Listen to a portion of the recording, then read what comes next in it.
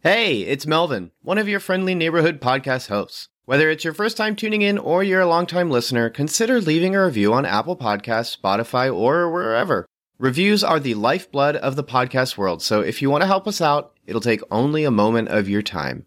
Otherwise, we hope you enjoy the show. You're listening to Cinematic Doctrine.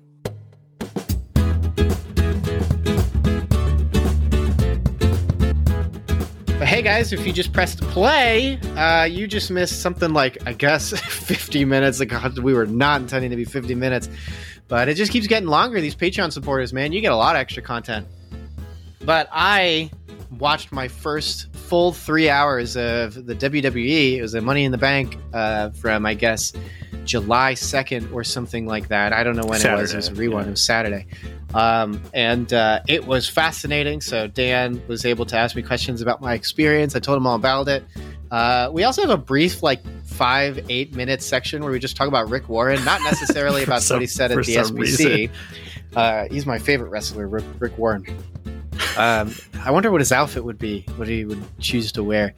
A lot of glitz and glamour, I'm sure. But talked about that a little bit, mostly about his book, Purpose-Driven Life, and how I didn't want to read it. I have not read it yet because how it starts, you get to hear a bit about that. But mostly we talked about wrestling and kind of me asking a couple of questions about history. Most importantly, how do I watch it? Because Peacock is a mess. Dan kind of just saying how the previous service was better. It's just some really fun early stuff. And if you go support the Patreon, $3 a month, you get access to all kinds of stuff like this. Pretty much every episode at this point now starts with us telling you what you've missed. And it's all pretty fun stuff. Probably some of the funniest stuff. And if you're a fan of wrestling, our last episode we did was I was talking about Vince McMahon and some other stuff. So more wrestling content. So like I said, head on over to the Cinematic Doctrine Patreon. You can get access to it in the show notes. There's a link for it. $3 a month. That's the lowest tier. You can support higher if you want. If we get to certain tiers, I believe it's $150 a month. We'll do a public episode on God's Not Dead. Pretty much the whole series where there are milestones we reach. We'll do the next movie, and we'll pretty much do We're just going to keep dangling that carrot, baby. Yeah, and I'm excited to talk about it. We might treat it like we did the Dear Evan Hansen, where it's a really long series talking about it. Definitely worth talking about because those movies are crazy. Who knows? If you don't subscribe, we'll just keep making episodes on Tickled. That's right. We'll make more episodes on weird fetishes that are not super explicit, but definitely make men uncomfortable, which, man, that was a great episode. But all right. Anyways, so like I said, head on over to Patreon, $3 a month to get access to stuff. Yeah. But for this and right episode, now on Twitter, vote. Do you want Melvin and Dan to do a wrestling podcast? My vote is yes. I think it'd be fun. Also, when does our Stranger Things giveaway end? The 8th. I guess you heard a clip about that in the beginning of this episode, but the 8th of this month, so in 3 days by the time this episode goes online, head on over to the Twitter. The pinned post is a the pinned post is a giveaway post where if you like and retweet and then follow the it's at Cinedoctrine, but the Cinematic Doctrine podcast, you get entered to win the first season of Stranger Things on Blu-ray. It's a really cool VHS themed hard copy, official copy of it. And so it's pretty exciting. And if you did not know this, the Duffer Brothers like to George Lucas scenes. They update visual effects, but they also sometimes cut content, not anything pivotal. Mostly, basically in season 4, there's a mention of people forgetting Will's birthday. But in season 2, they actually canonize Will's birthday as a different date, not around the time that they talk about in season 4. So they actually went back to season 2 where they say it and just cut the line because it didn't really affect the plot, doesn't affect pacing. But apparently they do that all the time to kind of clean things up. And you wouldn't know it because it's not as egregious as George Lucas literally making CG animals walk in front of characters and just make scenes look worse. Adding more rocks. I know. It's really stupid stuff. But they do that, and they didn't, update Blu-rays, which actually I think you can do. I don't know if you knew this, but you can update a Blu-ray to have different content, but they have not done it with these. So if you want to win for free one of 3 copies, because there will be 3 winners, head on over to the Twitter and you can check it out. But enough call to action. because you'll definitely be getting one a little later. We are here to officially talk about Stranger Things Season 4. If you do support on Patreon, you've heard a little bit of us talking about that with our Stranger Things 1 through 3 retrospective. Of course, we talked about it when only 7 episodes were out. Now all 9 are out, which are essentially 12 episodes with how long episodes 8 and 9 are. But I guess, Dan, do you want to introduce Season 4 officially, and then we'll get into this? So the story so far. So last time on Dragon Ball Z, the Stranger Things children have all dispersed across the land. Several of them are going to high school, with Lucas falling in with the popular kids. And of course, and here's the tough part, me trying to remember all the names of these darn kids, with Dustin and what's the other kid's name? You talking about Eddie or Mike, or was it Mike? No, Mike, because Mike. Yes, so yeah, Dustin and Mike fell in with the Hellfire Club, which is basically a group of people like D&D. However, there is a new player in town from the Upside Down, the titular Vecna, who is calling away people with the sound of a clock ticking, or gong going off. So, and however, the way to avoid being ripped apart, turned inside out, and have your legs snapped by him, they look amazing. Your favorite song can pull you away. While this is also happening, Eleven and Will Byers have moved away. Eleven is not fitting in well at high school and is being horrifically bullied by some of the meanest school bullies in the world. However, following her giving up her powers in last season, a government agency wants to help her get her powers back because they fear a greater threat is coming. Also going on, Hopper is currently in Russia in a Russian prison and is attempting to escape. He's sending messages to Brett Gelman and Winona Ryder, who are going off to try and get him back, and it turns out that the Russians have some of those creatures from the Upside Down that they're keeping and feeding. It's cool stuff. And it sounds like a lot of things are going on. A lot of things are going on. However, I think they handle all the different plot lines well. All of the different characters are still interesting, engaging. I mentioned this in our previous episode, but one of the good things about Stranger Things is that everyone has something to do. Yes. Granted, some things are more interesting than others. I found myself really becoming less and less interested in all the Russia stuff as the season went on, as all the stuff with Vecna and the kids is much more interesting. You have Steve Harrington and Maya Hawke trying to solve the mystery of these murders, as everyone thinks it's Eddie, the 20-year-old high school student who did it, but they don't believe it is, as the murders are vaguely reminiscent of a killer from the past. And it turns out everything kind of ties together, where Vecna is number 2, who was one of the previous other MK Ultra patients, who also as a child killed his father. And 11 is the one who defeated him back in the day, and he sent him to the Upside Down. It turns out he's the guy in the Upside Down. Yada, yada, yada. All this stuff comes together in a very good soup. And I will say that the final 2 episodes of this season really wrap up the story really well while leaving things open for the end. You get a big gosh darn finale. As Melvin and I predicted, there was this season's version of the fan favorite character who dies horrifically with a twist. Every time. But this time they have a nice twist on it. And even now, as I'm talking, there's different plot lines I'm not mentioning. There's a whole Satanic Panic plot line involving the jock high school student who, the instant he was on screen, my wife was like, I don't like that guy. that feeling permeated throughout the season. There's stuff where Will Byers' very drawn out, slow coming out story gets another wrinkle. There's all kinds of stuff going on here, but it all feeds into each other really well. All of the character stuff is quite strong. All of the various plot lines do intersect in a way that's relatively satisfying. Again, the Russian stuff is kind of however, I find that the entire Stranger Things package is really just wonderful. This new season is the strongest season since the first season, with an extremely compelling central villain in Vecna, played wonderfully by Jamie Campbell Bower.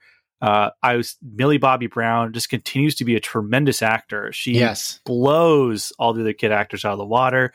When she finally connects back with Hopper, it's great stuff. When she finally sees Mike again, it's great stuff. She gets so many high points. And the hidden secret is the actor that plays Max, Sadie Sink. She's really good in this. So And of course, the fan favorite characters. The Stranger Things knows how to utilize them where they never overexpose them.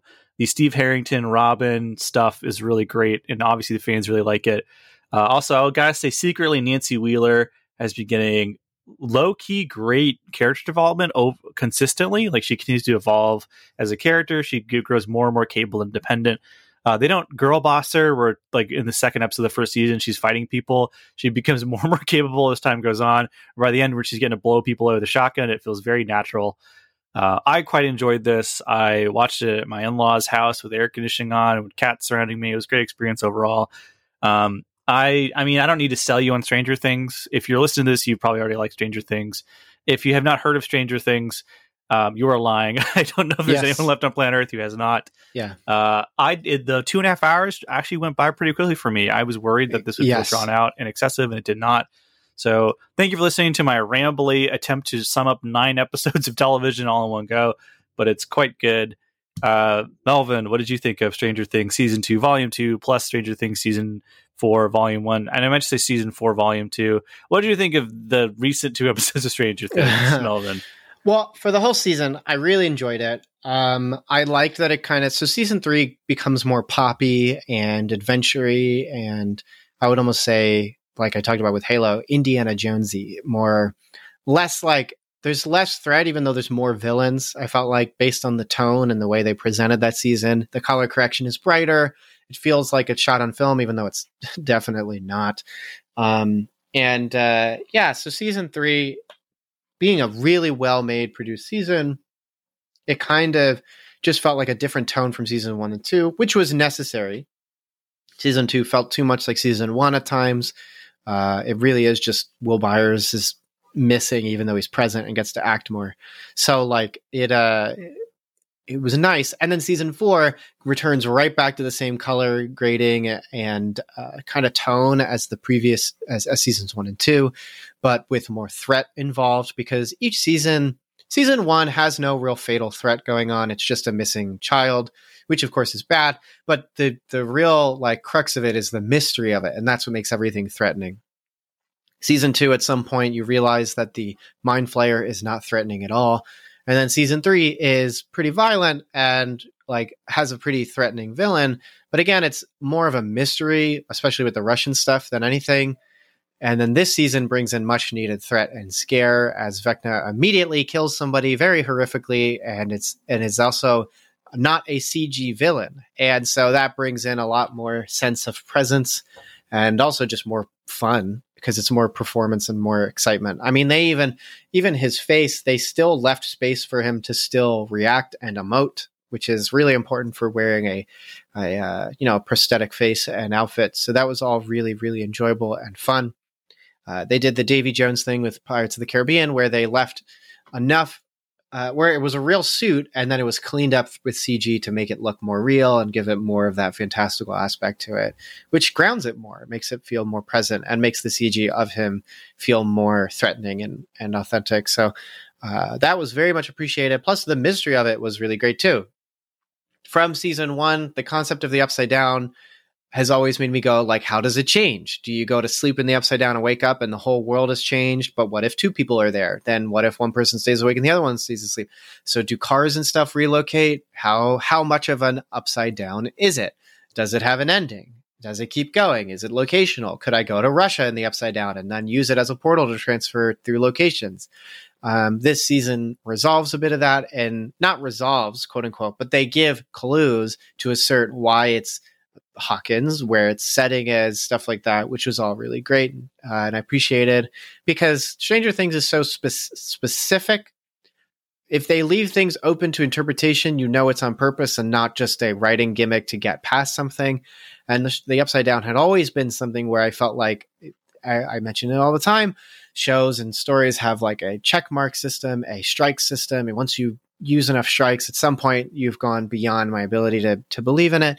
And the Upside Down was always one where I was like, everything makes sense except for the concept of the Upside Down. Because if someone's driving a car, does the car just go and move in the Upside Down? This gives some clarity to that, which I quite enjoyed, because it's just, I want to know more about how the world functions, because the more rules there are, the more you can break, and then the more frightening the show can be. And that's why rules work. If you've ever played horror video games, the best scary sequences are when they break rules, are when they play with rules. You've gotten so conditioned into running a circuit, because most maps are just different layouts of circuits, that when you introduce something new, you've changed the rules and I have to manage how I handle it. The same thing happens with a movie. You're learning rules and you don't know it, but you did. That's why we talked about in the season 1 through 3 retrospective, why episode 7, it falls apart not just as a narrative, but even the rules you've been conditioned to have just fall apart. So, go back to that episode to kind of hear about that. But I liked Vecna. He was a cool guy. I would go out and get coffee with him after he kills me. He's a pretty cool villain. It's nice to have I also liked his quote unquote origin story, not just what we learned by episode 7 in the first volume, but the mystery of the world that he gets cast into was awesome. Awesome visuals, very much like Prometheus, the opening to Prometheus. I don't know if you felt that way too. I kind of I didn't clap, but I cheered when it was like the Mind Flayer got back into it again, because the Mind Flayer gets, I've said this in the other episodes too, but if an episode starts out bad, if a character starts out bad, they're usually rehabilitated into something cool. And the Mind Flayer in season 2 isn't really threatening. He is annoying. He's a hurdle for characters to get over, but he's not really threatening. And then season 3, they rehabilitate the Mind Flayer into just a horrible, horrifying monster that is just built up of bones and muscles. It's really cool. And to have him essentially be like this otherworldly, horrible thing that is also, like they theorize in the beginning of the season that that Vecna is essentially going to be the mage that the Mind Flayer is using in his party, quote unquote, to target Hawkins and to target these characters. And that ends up being basically true. And I liked how they revealed all that. And that was really cool. It made the other world feel really exciting. It means the Upside Down, what we learned about it is important, but there's more. Like there's something else. This world that he's been cast into is real. And I even thought by the time volume 1 ended, I was like, man, so I guess did Demogorgons exist before? Yes, they did. So they just lived on this horrible, inhumane planet that's just the worst. And as one or Henry or Vecna is waxing poetic about this world being untouched by humanity and how it's wonderful and beautiful, it's like, no, it's not. It looks horrible. It looks like it's a terrible place to live. What other monstrosities are there? They do a good job of answering questions without wrapping everything up too much. Yes. So you feel like you've learned something, but they haven't given away all of the mystery and magic yet. It's like when you ask a question, they gave you a piece of paper that has the answer, but then you flip the paper over and there's doodles and scribbles and you go, what are those though? And you gotta wait till you get the next paper, which is good mystery. That's what you gotta keep doing. This is why in horror movies, when they have a mystery in the beginning, who's the villain, what's their theory or their existence, whatever. But then they develop it too far that they just spoil and take the magic away. But when you do that, if you bring in more mystery, it makes it more compelling. It doesn't need to be sequel bait. It just becomes more interesting. And so they always do this with the show. Now, unlike the other seasons, season 4 ends in a way that's very clearly set up for season 5, whereas the other seasons really wrap up their stories, tie them with a bow, and then give you one little crumb that wants you to come back. Season 1 being the slug, season 2 being the Mind Flayer is there at the Upside Down, clearly aware of what's happening in Hawkins. Season 3, what was season 3? Season 3 sort of built up, had the cutscene at the end of the credits that kind of built up that there's stuff going on in Russia with the Demogorgon, had the illusion that Hopper may still be alive, but you don't know which American's locked up. And also they do kind of tease some Satanic Panic stuff as a tonal pitch for the next season. Season 4, it literally is, nope, there's more. And it's a very big build up. Now, I saw an interview that said that the Duffer Brothers essentially built out a whole series with the show. Whether or not that's true after season 1, I don't know. Obviously, content creators always have ideas for more content after a first season or after a first movie. But they said by the time they finished writing season 4, they realized there was just more content they couldn't fit in. And I will say, although I liked the last 2 episodes, it did feel like there was more that was not put into it. In fact, season 4, episode 9 despite being 2.5 hours, felt like the middle point of a movie where everyone fails and then they have to build back up. Yeah. It did not feel like the climax I was expecting it to be in that way. I will say, fan theory wise, I really was hoping to see a fight of them defending the house from the jocks, of like them trying to get in, and like people literally, these teenagers literally killing possessed jocks. No, just one really teenager gets cut in half, apparently. Well, yeah, and it was just like by accident, which I thought was great. Like that was awesome. That like as the rift is opening, he's just on the rift, so it just splits him open. That was great. But like I really expected, like they build up that there's a whole team of jocks, and that it was just 2 of them show up, and so I thought that was a little underwhelming for something I really liked. Like the whole season, I love the idea of the insane jock in movies, and like him being possessed or being ridiculous, and just being like a bloodied up sports jacket is just an aesthetically cool idea. And they didn't do that as much as I wanted to, but I can't fault the season for doing that. In fact, I've even thought of rewatching essentially the final movie of this season, and probably seeing my opinion change on it.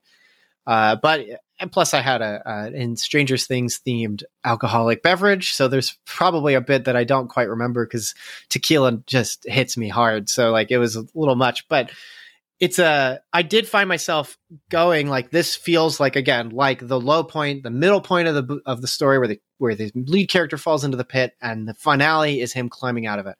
And that is very much this, where it is now going to build up into that. The last thing I'll say before passing it off is I also liked how every season comes with every character coming together and solving a problem.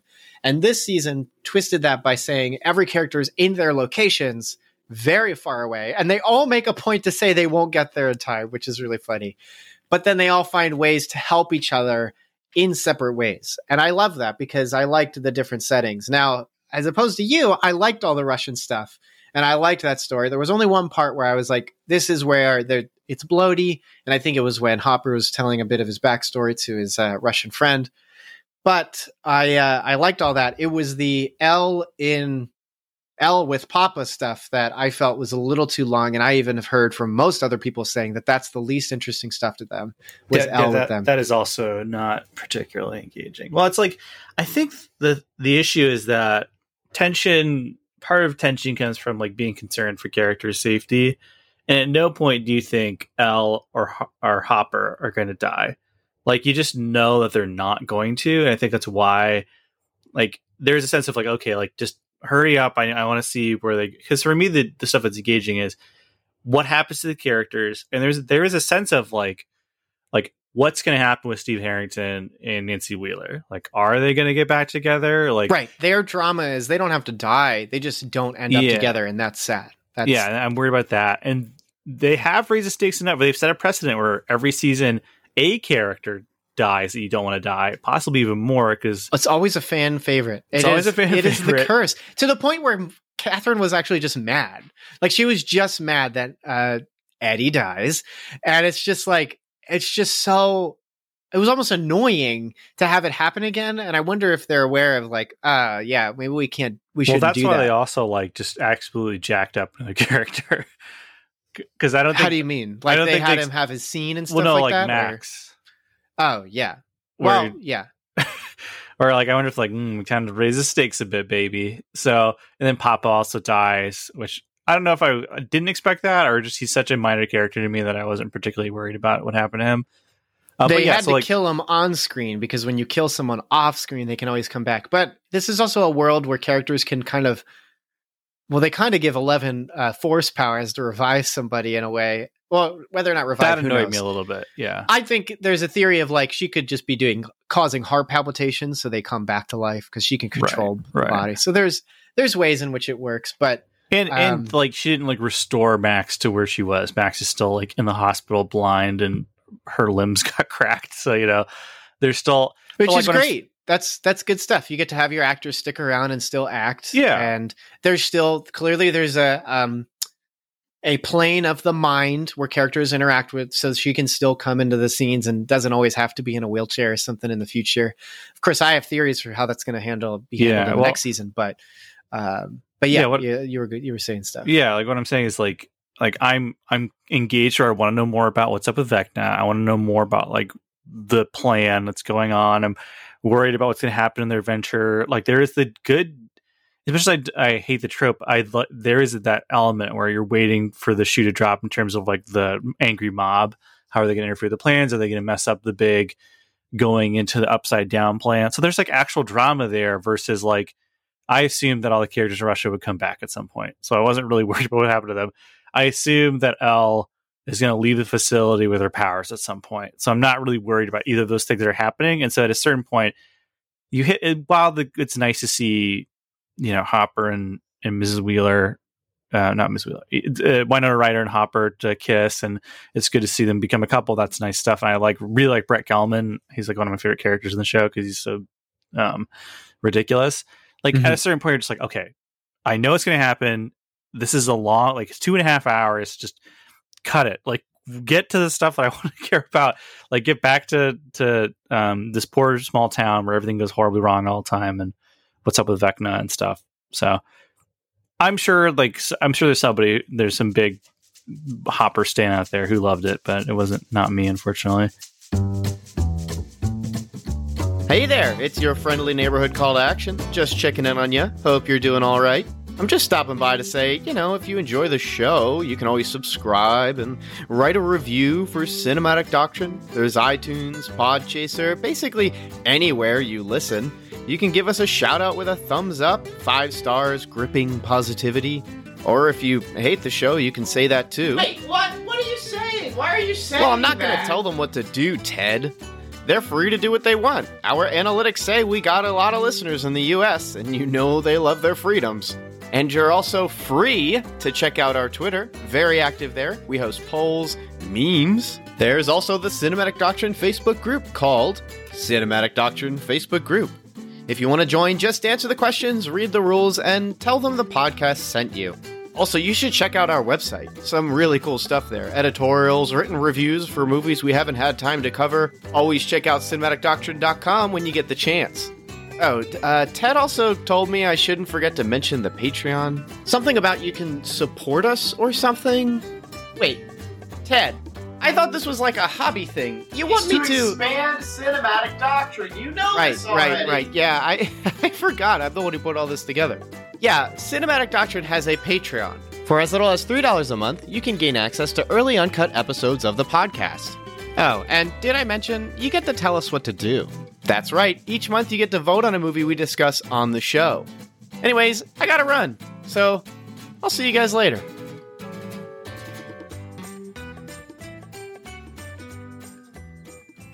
I just don't want the show to end. Like even That's season true. 5, it's like I just want it to keep going. Yeah. Like this should be just every month a new episode comes out at this point. They could just keep working. Why not? Just let them do it. I'm excited for a season 5, and frankly, like it's to a point where unless the Duffer Brothers are really confident about ending it, which is safe. Like you don't kill a show by They're going. going to start writing the next season in August, apparently.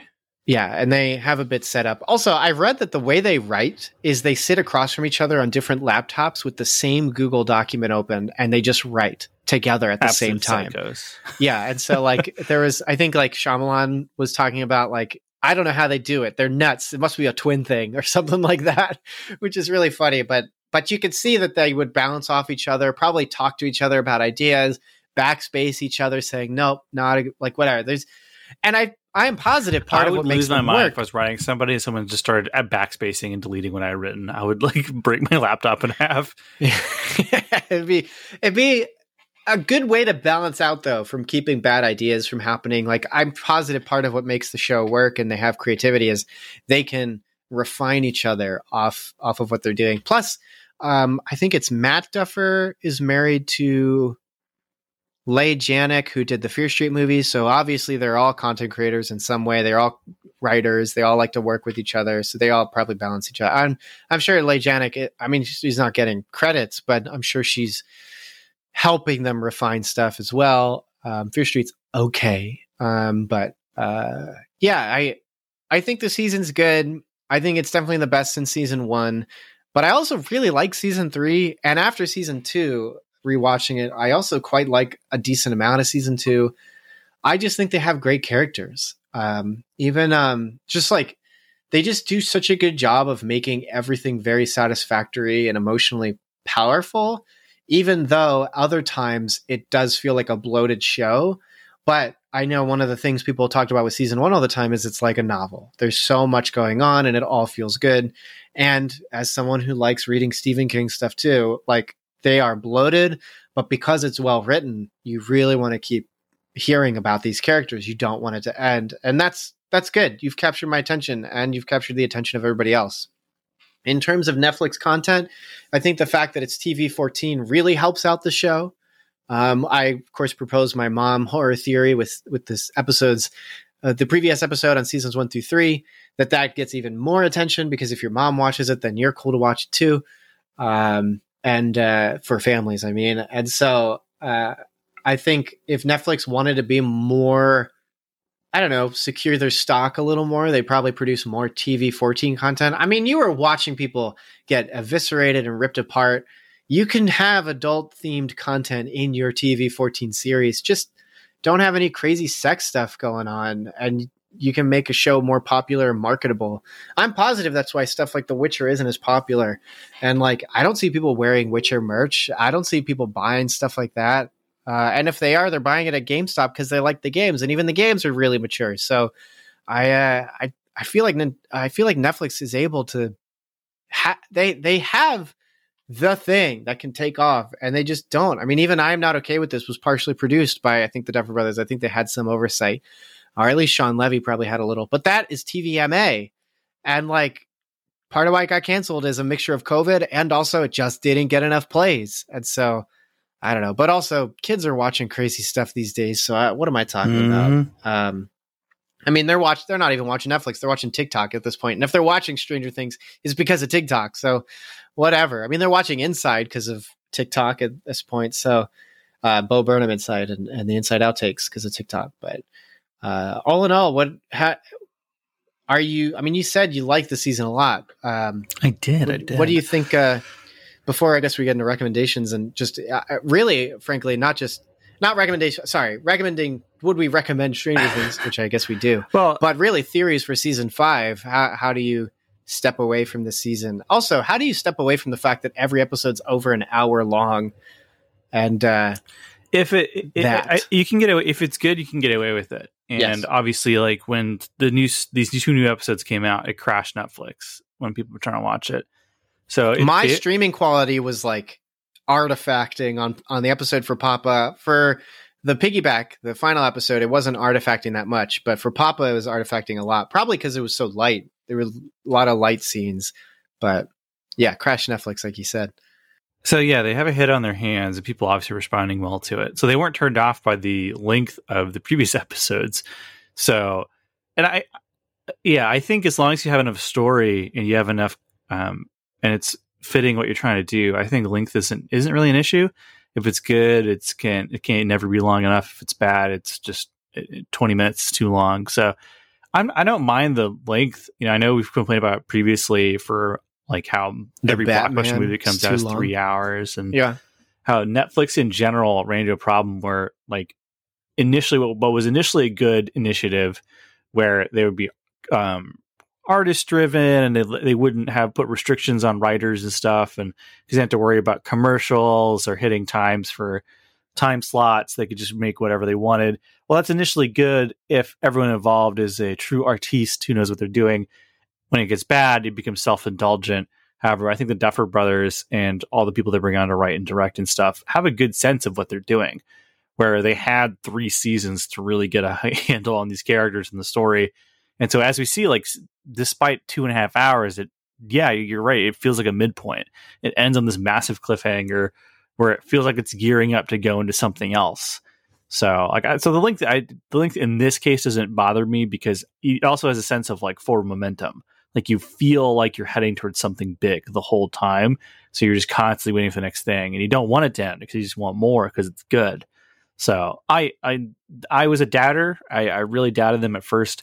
But I really was I was really impressed by the end. Now, obviously, one of the big things coming out for Stranger Things is the music. Running Up That Hill hit number 1 on the charts, and actually Netflix put out Spotify playlists, which would tell you what songs would save you from Vecna. Did you see this? I didn't check into it, but it's like I can just search it, right? Like right now. So what's the playlist I have to search for? And it just tells you right now for everyone. It's called Upside Down Playlist. Upside Down Playlist. Discover your personal playlist. Yeah, some of these songs would work. I'm surprised because the one I would pick is Purity by A$AP Rocky. I'm just gonna share a few songs on my playlist and embarrass myself for the world. Fox's Dream of the Log Flume by Me Without You. Curses by the Crane Wives. And there's like the songs I put in here from the show. So like Rock You Like a Hurricane by the Scorpions and You Spin Me Round by Dead or Alive is on here. Master Puppets from Metallica is on there. Nice. I'm sure that's on everybody's now. Though. Yes, yeah. But yeah, I have Serpents by Neck Deep. Some of these are so embarrassing.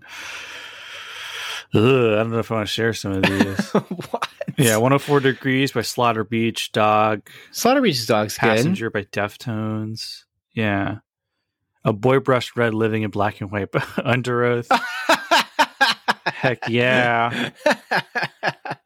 The Medic. Are you even allowed to listen to them anymore? Are you allowed to? The one I proposed isn't even on this. Let me. Same. Like my God Only Knows by the Beach Boys and Sledgehammer, Peter Gabriel are on here. For Purity me. Featuring Frank Ocean, A$AP Rocky and Frank Ocean. That song gets me every time. That would totally save me from Vecna. It's not even on here. Yeah, I have Cheesin' by Cautious Clay, Remy Wolf, Still Woozy. Nobody Like You from Four Town. Apparently, I listened to that enough to be on here. Which is good. That is embarrassing. VV Violence by Jesse Lanza. Love that one. Spray and Pray by Quell Chris. Love that song. Some Queens of the Stone Age is on here. That's nice. Ooh, that's what good. Song? Fortress. I think all of their album covers are just great. Sans the first one, I guess, but that's just a man in drag. So I guess whatever. I don't mind that. But JPEG Mafia is on here. Curb Stomp. Warping by Death Grips. Now that would definitely save me from Vecna. I've seen footage on mine. So Human Behavior by Bjork. Bjork is great. So that's good. Yeah, by LCD Sound System. Never Meant by American Football. That makes sense. That's a good song. Circus Ride. What's Good? Tyler Creator. I do have No Love Deep Web is on here. Not the song, but that one is on here. Set in Death, Quell Chris and Chris Keys. Of course, that one. That makes total sense. I really like that song. Yeah, these aren't bad. But it's really just showing me recent songs. And I have a work playlist that me and my coworkers have curated for work that we'll plug in our phone and play. And so they're just not even necessarily songs I listen to that are just listed here because they're just what play on the radio and end up coming up. But obviously, everyone's contains Running Up That Hill and Master of Puppets. There's no way that those won't be on here. I would say the number one song, both times I've checked this playlist, because actually it's different from last time I checked it, but then both times was Berenstain by the band Camino was my number one, which if anyone wants to listen to that, I actually feel like that'd be fitting of that scene where Max is getting lifted in the air and stuff. So if you want an interactive moment with our playlist, play that song and watch that scene. Can we share our versions of it? Is that possible? Or if I shared a link, would it just go to yours? I don't know. Yeah, I feel like if you clicked on the playlist, it would just go. I got Up in Hudson by Dirty Projectors. But there's some weird one, What's My Age Again? But Blink-182 is in mine, and I have not listened to that song in 10 years. I don't listen to What's My Age Again. Yeah, I have Justice on here. Waters of Nazareth. I don't listen to Justice. Gone Away by The Offspring. I've listened to Justice, but it's not. Girls by Beastie Boys. Yeah. Okay. I got Circles by Pierce the Veil. I never listened to Beastie Boys, so whatever. I wonder if some of these are they looked at your algorithm or something and they just made some guesses. I like the Gorillaz, but Ascension by the Gorillaz featuring Vince Staples is on here, which is not a bad song, but it's not my favorite Gorillaz If it's song from Humans, though, it's not good. It's just a fact about Humans. Just a bad album. Just bad. I think that album has moments. Gorillaz is a really hit or miss band in general. I like all of their albums up to Humans. I just am totally into, and then Humans hits, and it's just a massive drop off. Even the Now, I like a couple songs on it, but I don't put it on for pleasure. I like their Space Monkeys album. I've listened to that way more than any other albums combined. Maybe Plastic Beach competes with it, but Space Monkeys, the dub remixes of the first album, love it. And then Humans hits, and I'm just, I'm out. I remember listening to it once entirely, and I was like, there's that one song at the end. It's something like, we can do it. If we try, we could do it, and we'll do it because we said that we do it. And I'm like, what? Who wrote this? This is like the quality of the lyrics is just horrible compared to all the other stuff that they've had up to then. And I was dumbfounded. I cannot stand it. I think the album art is super cool. And now it looks horrible to me because I think the album itself is bad. But so Vecna, take me away if that comes on. I'm dead. I have died, and I have joined your powers. Yeah, running into the arms of Vecna. Yeah, this would make me turn around. Actually, Humans exist. Never mind. I'm coming back. Vecna, you got me. But what do you have for theories for season 5? Because I feel like this season cultivates plenty of theories for what's available to happen next. I have a couple, but I'm curious what you have in mind. Ooh, great question. I think we might have 1 or 2 episodes of build up where we'll see everyone getting ready, gearing up, saying goodbyes. And I think a decent chunk of the season will take place in the Upside Down. I don't mean the whole season, but I do mean I think we'll get at least 1 or 2 solid episodes that are just in the Upside Down. And I would really like it, and I'm not saying this will happen, but I would really like it if there is sort of a not third act twist, but if something happens midway through that kind of really resets the status quo, and then there's like 1 or 2 episodes where they're trying to like pick up the pieces from that, and then there's a big penultimate episode where El really just absolutely destroys Vecna or something. I feel like the Upside Down is unexplored kind of as a location. I think it's good as it keeps it shrouded in mystery, and it's threatening and scary. And when characters find themselves upside down, it's like really bad and all that stuff. But I think if season 5 is kind of the last season, at least for a while, I would really like it if we finally get to really dig deep into the Upside Down as a location. Because there's lots of cool stuff you could do with it, because we've seen everything from it's just an alternate dimension to it's almost like a nightmare reality where people experience and see like their deepest, darkest fears and, that sort of thing. So I think really like digging into that might be interesting, cool. So my actual theory, like I genuinely think what's going to happen is I think we're going to see more of the Upside Down as a location, and we're going to see a lot of action take place there. But what I would like to see is an exploration of that / like El and Vecna really fight, and they rip a hole in time and space, and it causes something weird to happen in the last third of the season. Like I think that'd be really cool. But because they reference Stephen King a lot, like they really clearly like Stephen King. There's lots of elements of his storytelling in the show, yes. And even in this last season, someone's just reading from the Dark Tower or something. Right? Lucas is reading from a Stephen King novel to Max in the hospital. Yes. And in classic Stephen King fashion, something really ridiculous happens in the last third of the story. So I'd like to see that. But. Yeah, I remember when reading a pitch that they had for season 1, they said to Netflix, it would be like if Steven Spielberg directed a long lost, never released Stephen King novel or something like that. That really is what it feels like. So. And the whole show, yeah, it's definitely like that. I suspect a couple things. I think it was 3 in my mind that were theories. I suspect Max will come back, but be a villain. Like Vecna might use her body. Max's body, yeah. Yeah. I think that would be really cool. I think what would be cool there too is you get to see Sadie Sink perform in a way that she hasn't yet, which is villainous. I think that could be really cool. She wasn't really villainous in Fear Street, the second one. So it'd be fun to see her do I just like seeing actors do things they haven't done or I haven't seen them do yet. So I think that would be really fun. Plus the pairing of the drama combined in that would be extremely cool. This constant idea of like, is she okay or is she not okay? Can we save her? Can we not save her? If Vecna will she just always be in a vegetated state alive, or is she alive only when Vecna is a part of her or something like that? I think that could be cool. I think maybe even having one of these characters, because like Will has a power too. Will can sense when stuff is going on. So obviously other characters have the potential for powers. So Max having powers could be kind of cool in that way. But being a villain. So you get to have, there's there's just so much drama that can be built out of that, where instead of Elle fighting Vecna, it's Elle fighting Max. And these people have telekinetic powers. They don't have to throw each other around. They could just put their powers inside the person and spread it, and it just rips these people apart. So there's some really cool sequences that can happen, and a lot of threat and fear that moves forward. If you ever want characters to feel like they're at risk of dying, you make characters fight each other, not fight the villain. So that could be really fun. I think I actually said, like, since each season has like different forms of like, they take an idea from another movie or a classic thing and then make it into their own version. So like this one really being a Nightmare on Elm Street thing.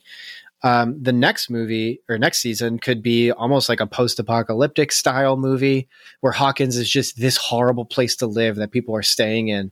But it's like now the Upside Down is really encroaching on Hawkins, on Earth. And so you could have, I wouldn't be surprised if they went real crazy, and it would be potentially a horrible idea. But if it was a time skip and it's just, the world is just horrible now because there's Demogorgons there, I don't know, something silly. But obviously the portal's big enough that this could be anything, where it's like, this is a zone like Escape from New York, where it's just this one area is unlivable and uninhabitable and horrible for humanity, but the rest of the world is totally normal. I think that could be very neat and very fun to see. And then I think the last idea I had was, what was it? Well, I can't remember right now, but what do you think about my two ideas? Like a almost post-apocalyptic idea of a setting, and then that Max would be coming back, but as a villain. What do you think about that? I like those ideas. I don't know if they'll happen. I'm more sold on the Max idea. Yes. The other idea is just kind of cool. Yeah. But the Max idea is more interesting because there's more.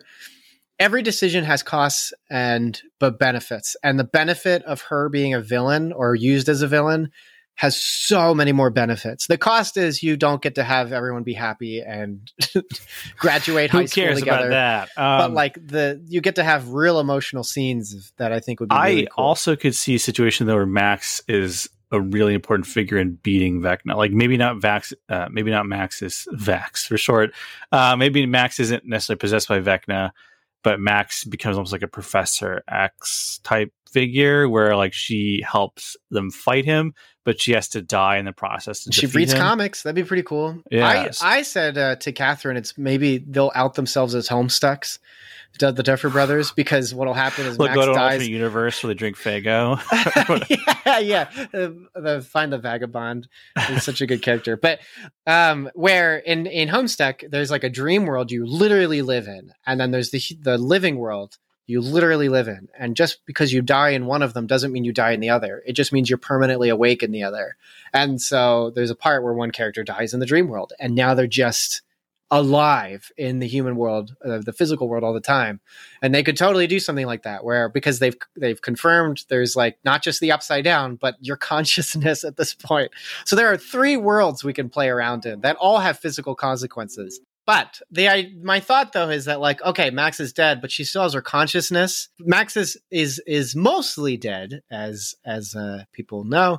But there's 2 planes that are extra, which is the Upside Down, but you physically travel to. But there's also this mental plane, and so there's still stuff for the future. But yes, I am more or less sold on the idea that she's a villain in the future, or used as a villain, puppeteered.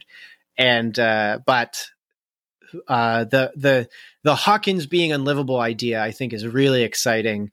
Yeah. But I really like, I had in my mind that like a finale is everyone graduates. The season 2 ending resolution is one of the best. They play "Don't You Forget About Me" and say all something like, cute. Yeah. And then 10 years later they have a reunion season, and like things are bad again. It's like it's literally the Stephen King's It episode. Yeah, and like they start the show with, or the trailer is the "Don't You Forget About Me" song, but played on piano, just like the nostalgia piano. That's gonna be terrible. You're like, is this Ghostbusters Afterlife 2? It's like, no, it's Stranger Things. I was thinking about that trailer again, and how when we did our trailer talk, you were talking about like how they build it up like the Ecto-1 is the Millennium Falcon, like, but it's like the joke is that it's horrible. It's a hearse with a horrible noise. It sounds like a dying cat. Yeah, and like nobody understands that. But have you seen Gravity Falls? I haven't watched it in a long time, but I only caught a couple episodes. I want to check it out. One of my favorite shows, but yeah, the finale of that is called Weird Mageddon, and like the whole time that the Stranger Things season 4 last episode, giant earthquake, things are getting ripped up. It's very similar to what happens in Gravity Falls, and like the last like 4 episodes is kind of like a pseudo Mad Max kind of parody where like they're all like, it is a post-apocalyptic world. There's all of the characters in the show have joined random factions and they're all scavenging for parts and trying to survive. And I do think something like that with Stranger Things, because Stranger Things does have a big cast of established characters. You need stuff for them to do. Yeah. So like, can you imagine like Lucas's little sister leading a pack of Ravagers or something? Like the Patriots. Yeah. I mean, she's the Hellfire so cool. Club is like actually up and running and they're thriving because it's D&D in real life, or whatever. Gangs and stuff. Like that could be really fun. But yeah, there's a lot of cool stuff that can come into next season. Well, it depends what things the Duffer Brothers are reading right now. Or they're reading a lot of post-apocalyptic literature.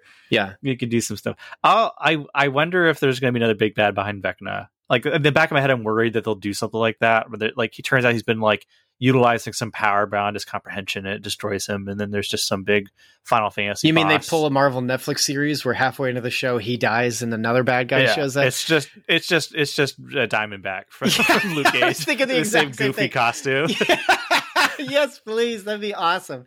We're selling drugs. That's all he wants to do is use the Upside Down.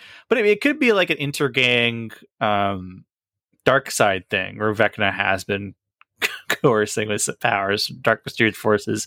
And there's really not a character other than the mayor or the governor that hasn't come back in some fashion. Season 3, I forget his name. I forget the actor's name, but he's in Princess Bride. That guy. He's the mayor. Do you remember him? Wallace Shawn? No, he's the Dread Pirate Roberts in Princess Bride. What's his name? Wesley. I forget the actor's name. Oh, Carrie Elways? Yeah, he's in season 3, and he just doesn't come back in season 4. They don't bring back the mayor. But I say that because they usually bring back characters. They give them more to do. And in season 4, the last time you see the Russian and the other guy is when they have their conversation about, you used to be a great hero. Where's that guy? And then he fixes the helicopter and comes back. And I'm sure season 4, episode 9 was 2.5 hours. It's actually, I think 2 hours and 20 minutes. I'm sure it was 10 minutes longer because we actually don't get a resolution to those characters. We don't see them land. When Hopper arrives, it's just they go to the cabin, Hopper comes home, hugs Elle, and then the final shot over Hawkins is there. So maybe they'll come back and there'll be more scenes with them. I don't know. But it's clear that episode definitely got trimmed a little bit. They had to trim as much as they could. Because even though it's 2.5 hours and it's paced extremely well, to the point that I didn't even want to know where we were in the episode when I had to go to the bathroom. I paused it and put my head down to walk past the television because I didn't want to see where we were. It is long and it has a lot of content, but yeah, I would hate to not have those characters get any scenes in the future because they're pretty cool.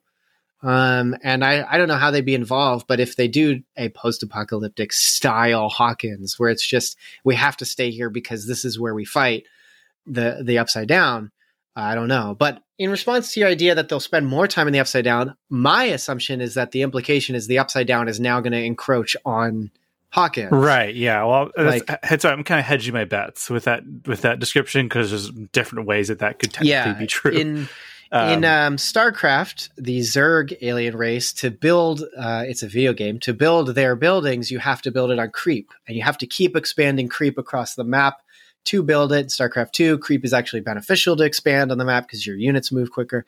I'm expecting in season 5 there will be creep from the Upside Down. The vines will be traveling across. And like at this point, I mean, Chris Starin, friend of the podcast, has been on a couple episodes. In season 3 is like, I don't know how no one knows about what's going on. I just don't know how they keep hiding it. And even in season 4 at the end, they're like, an earthquake hit. It's just like, I guess, yeah, but earthquakes don't glow. So it's like, also, are they even on like a fault line or anything? Like, plus they canonize that if you were on the fault line of the earthquake, you melted. And so like, they show it going through people's homes, right? So it's not like someone had to survive and see someone melt. So like, I'm sure season 5 will introduce more stuff. We don't see the bad guy for the military. We don't see him after Papa, this episode with Papa. So he'll probably be a moving force moving forward. Yeah, he'll be chasing them as they try and go to the Upside Down or whatever. Which will be great because we get to see 11 kill more people. I mean, they've really established that, no, you're not going to see 11 be in high school because she is dangerous to everybody. She is a brat. She cannot be handled. I wish there was more of that. Yeah, I want to see her in community college, or she goes to a fancy art school where everyone just accepts her. Like, I would not have mind if they did the Netflix problem of this season being 15 episodes and it goes too long if they had more high school stuff. Because I really would have enjoyed more of 11. Like, that is, other than Vecna and Max, that is the most stressful stuff in the season, is her being in high school, being at risk of killing people that don't know that she's super dangerous. So who knows? But season 5, I mean, they're never going back to that stuff. If you wanted normal teenage stuff, that was season 3's episode 1 and 2. And then if you wanted Stephen King-esque teenage stuff, that was season 4, episode 1 and 2. Yeah. But Stranger Things is interesting. I don't even know if I call it a problem, but there's two sides to Stranger Things where you have a very grounded coming of age drama stuff, which is really fun. Like, I like the kids trying to hide Elle in their basement while they also play D&D. Like, that stuff is always fun to me. And I really liked the prospect of more Elle in high school, more of the kids just having awkward girl problems. And then there's this big story behind them. But also the story just naturally beckons them towards big epic showdowns and moments and events where their lives are changed forever because people are dying and stuff. But I also would like to see more slice of life. What is life like when your girlfriend is a secret, like, MK Ultra, like, being that can fight monsters? And they do actually do a good job handling that, where there's that great moment where Mike is like, you're my superhero and blah, blah. That stuff's cute. I feel like Mike as a character has really fallen off, or he's just Elle's boyfriend.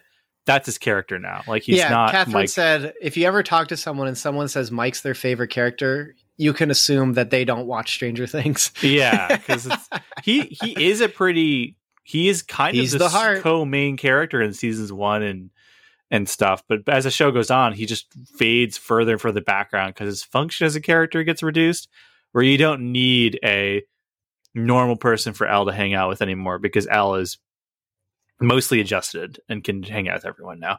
But, like, I think it would be fun to see them in college, where like they're like, or something. Like, I would like more slice of life stuff because that stuff is really charming and fun to me.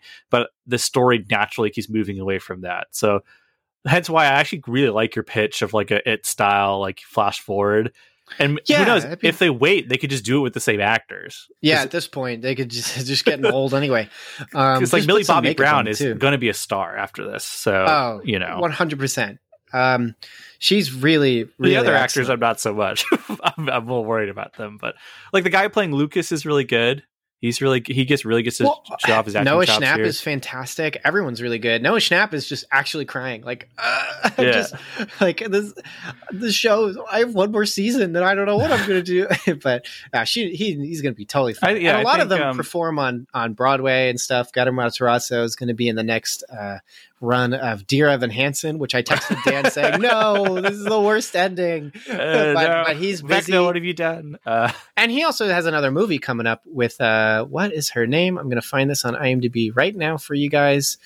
We recognize her, and Anjali Rice, I think is her name, who is in The Nice Guys. She's the daughter. Obviously, Steve and Nancy's actors are going to go on to do stuff after this. But. Yes. Yeah. Well, Steve's already doing a lot. Nancy was in an indie film. And so Joe Keery's like 30 already, but he still's got a baby face. So he'll be in plenty of teenage flicks all the time for a while. But I love him. I think he's fantastic. Yeah, he's great in the show. He's great in Spree. Please go watch Spree. It's a good movie. If they do a flash forward, all the actors can just come back because Joe Keery could just be like, I'm 30 now, and that's just his age. Same with Natalie Dyer.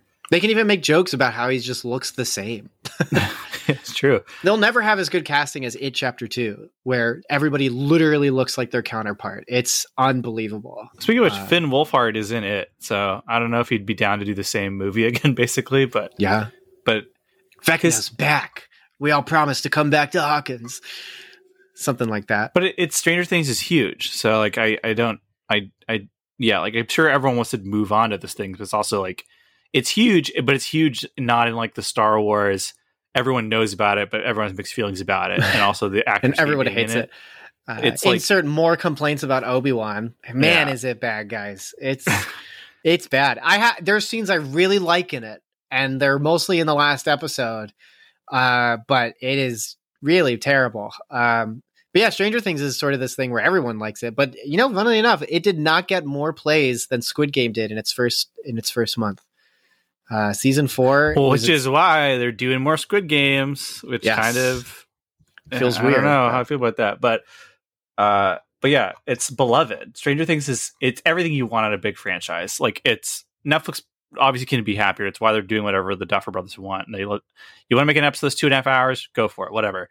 So I can imagine the actors probably love it too, because it's the thing that made them all famous, right? Like it's not in like a Twilight way where it kind of destroys some of the main actors' personal lives. Like people just love Stranger Things.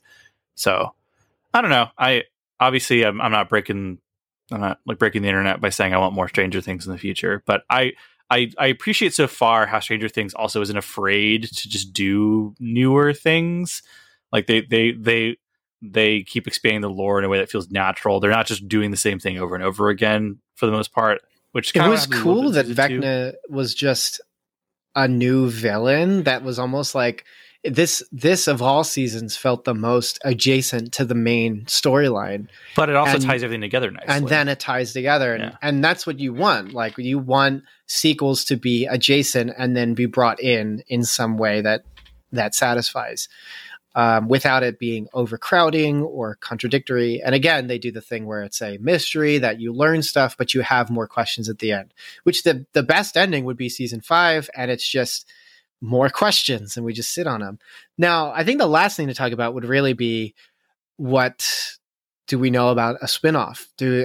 I know that there's no secret behind the fact that they are working on a spinoff in some way. I'm sure the Duffer Brothers will help kick it off, but not be involved with it. But do we know anything beyond there will be a spin-off show? Like what do we even know actors that they have pitched for that? Like do we know anything? I've heard not anything really about it. So all right, I wouldn't surprise me. I think once season 5 hits, I think we'll get a better feel for that. Because imagine if all the scenarios we're pitching don't happen, right? All the actors decide they want to move on to their projects, but they still want to keep the Stranger Things.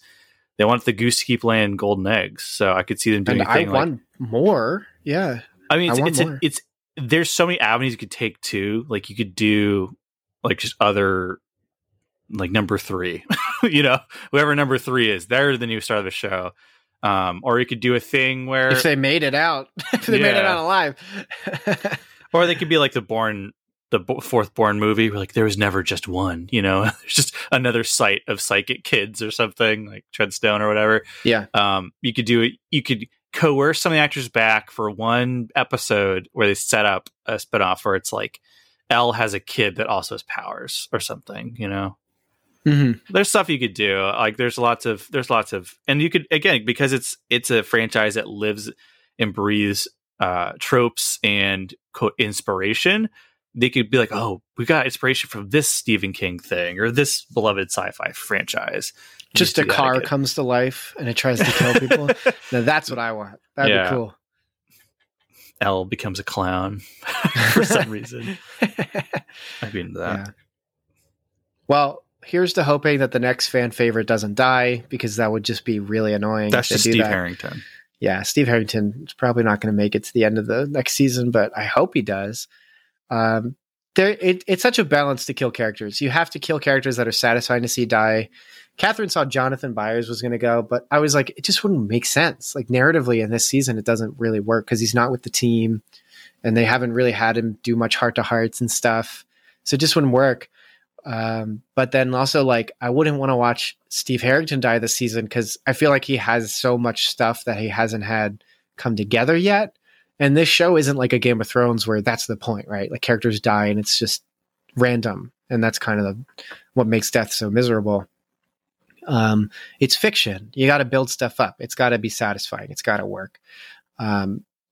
Max dying this season would have probably worked, but they saw potential for better narrative satisfaction by having her just become literally paralyzed and blind to a point that it's like, one of the most horrifying scenes is her panicking about like, I'm going to die. I don't want to die. Like, that's so sad. It's so terrible. But yeah, like I'm looking forward to it. And I'm sure that maybe they'll pull a classic horror where in the next season, the first episode, one of the main characters dies. I really think that could happen. And that would totally work for the season. It would set the groundwork of everybody is at risk of dying. It would break the precedent of if you're a favorite opening of the episode, just Lucas gets murdered, as does Dustin. By Max. Evil Max. And that would be the reveal that Max is the villain. Max. Something like that. Yeah. Well, that would be the payoff, but it would be maybe Max is normal and nobody knows why, but these characters are so used to it. Right. And then out of nowhere, just when Max and Lucas are together on a date or something, like just out of nowhere, Max kills him. Like something like that would just shock, and it would be crazy. And it would be what you talk about. It would be the thing that gets you to the next episode. I mean, it would be great. It would be terrifying.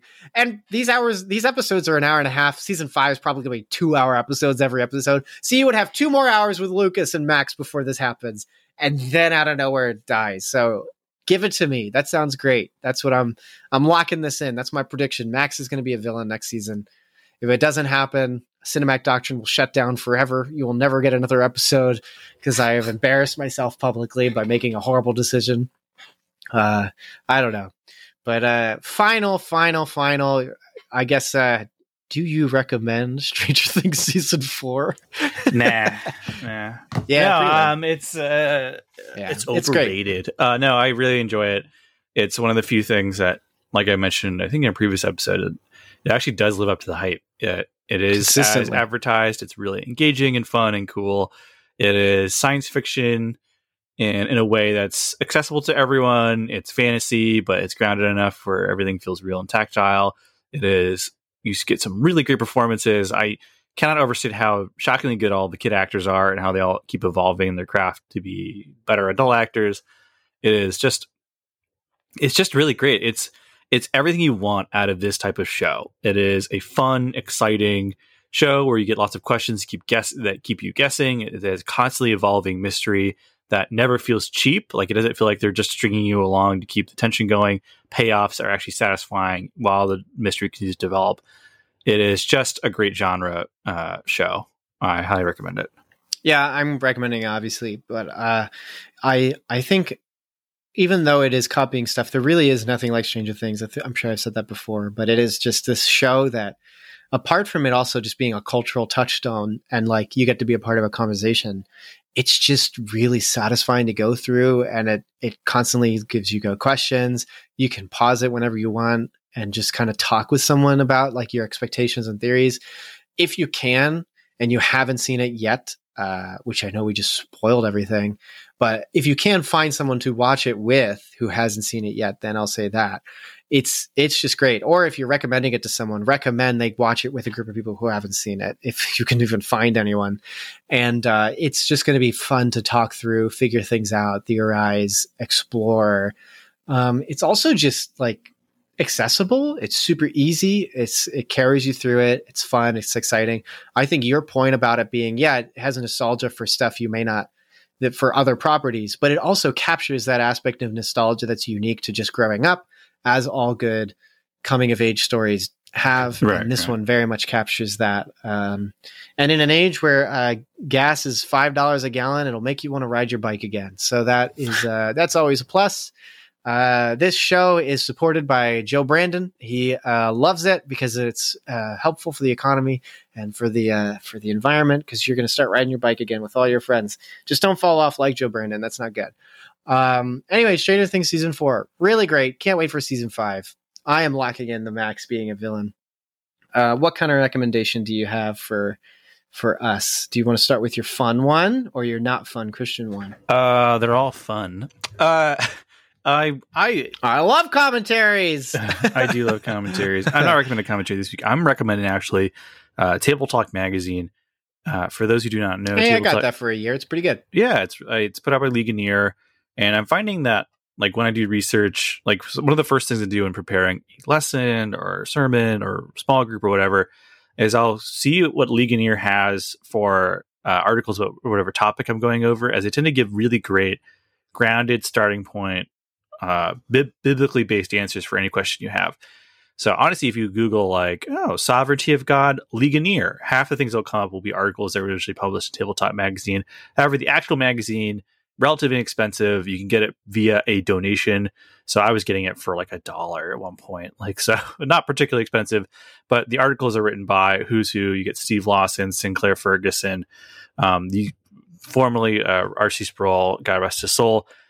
It's just really great. And it takes, one of the things I love about Table Talk is it's very readable, but also takes these extremely complex, controversial, whatever topics you have, and it puts them in a very easy to understand format, really just bare bones, back to basics, like information you need. Or like getting caught in the weeds. Like a lot of the books I've recommended and commentaries I've recommended do tend to get lost in the weeds on certain topics, particularly like the Nikot commentaries, well, pages and pages and pages just about like linguistics and vocabulary. Table Talk Magazine, not so much.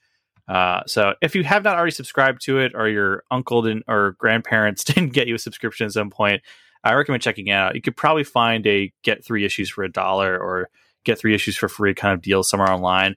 If you sign up for Ligonier's emails, they probably will have sent you a deal for Table Talk at some point. So that is my theologically based recommendation. I'm going to recommend at the end because it's almost like I want to spoiler it, as in like, go watch it, whatever, and then describe it later. But okay, what's that? So what's your other one you have? I'm going to recommend, for my more entertainment-based recommendation, is how I'll say it. I'm going to recommend, actually, first, I'm going to revisit a previous recommendation / not recommendation. We covered Archive 81 on the podcast not too long ago, and we talked about how it was based on a podcast. I don't think any of us had actually listened to it.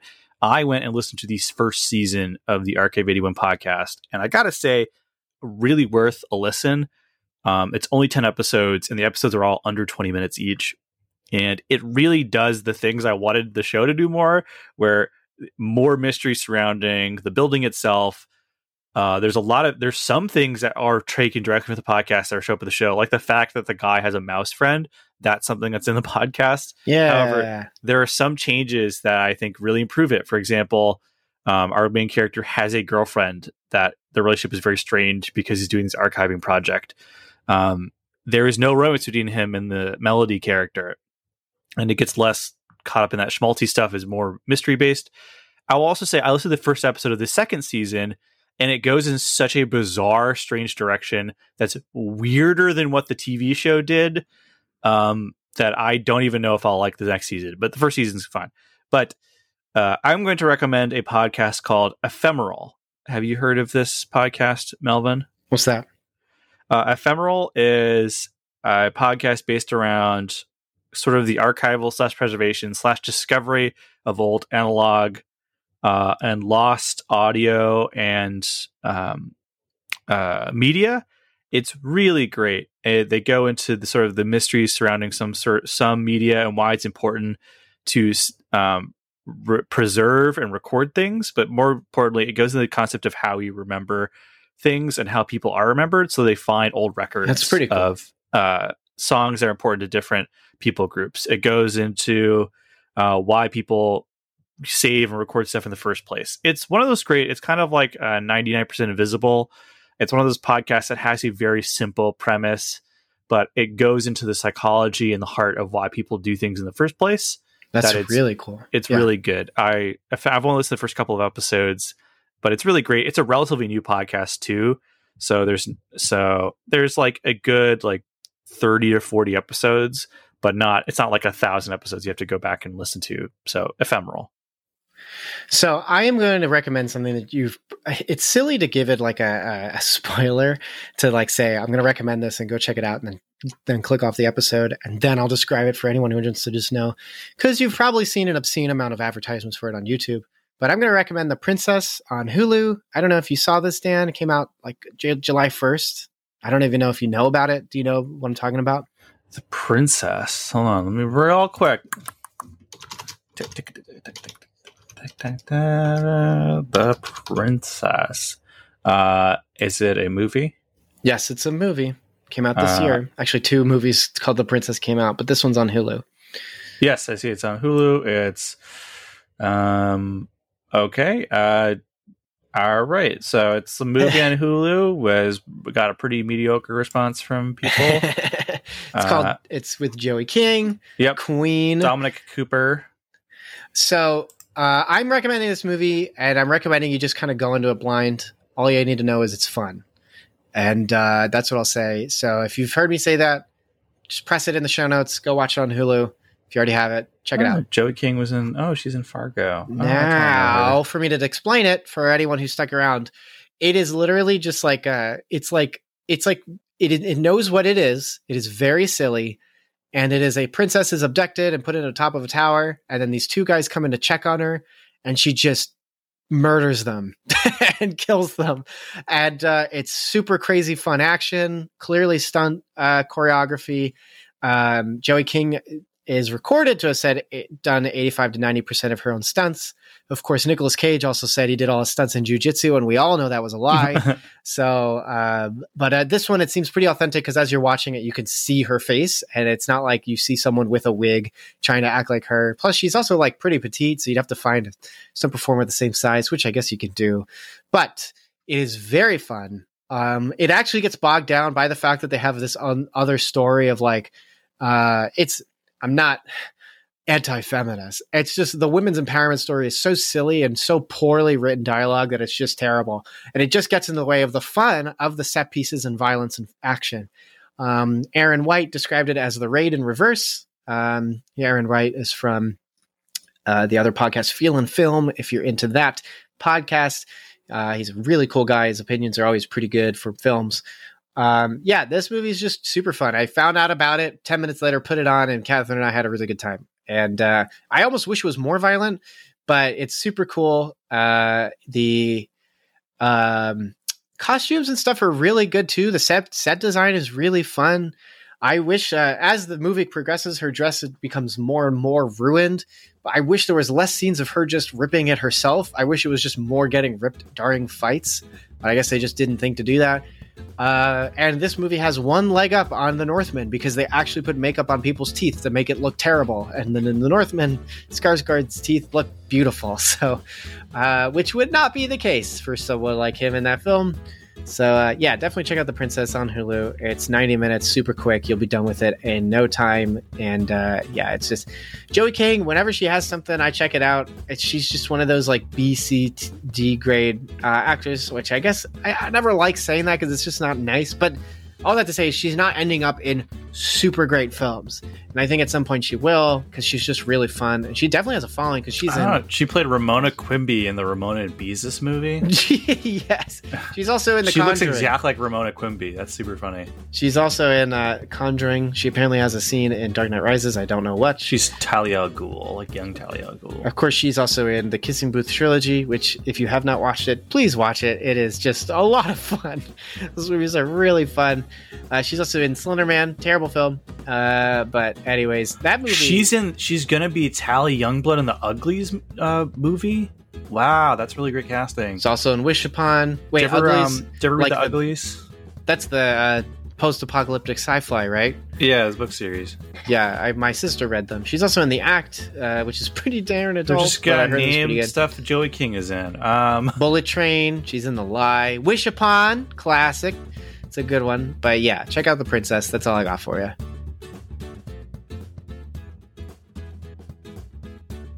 Thanks so much for checking out this episode of Cinematic Doctrine. If you enjoyed this episode, consider leaving a review and subscribing to the podcast. And as mentioned before, Cinematic Doctrine has a Patreon. For as little as $3 a month, you're opted into a once-a-month movie poll where you decide a movie we discuss on the podcast.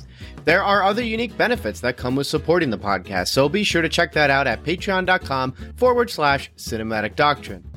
A special shout out to those who support at the Art House Theater tier on Patreon. Thank you so much, Mom, Dad, Melanie, Shirleyan, and Thomas. You guys are the best, and your continued monetary support is greatly appreciated. Until next time, stay cool. Want some Cinematic Doctrine swag? You're in luck. We've got 3-inch Cinematic Doctrine logo stickers exclusive for Patreon supporters. Perfect for your travel mug or laptop. Head over to patreon.com/Cinematic Doctrine, link in the show notes, and choose the independent theater tier. Doing so will net you other perks too. But let's be real, the podcast stickers are the coolest perk. So get yourself some podcast stickers by supporting on Patreon.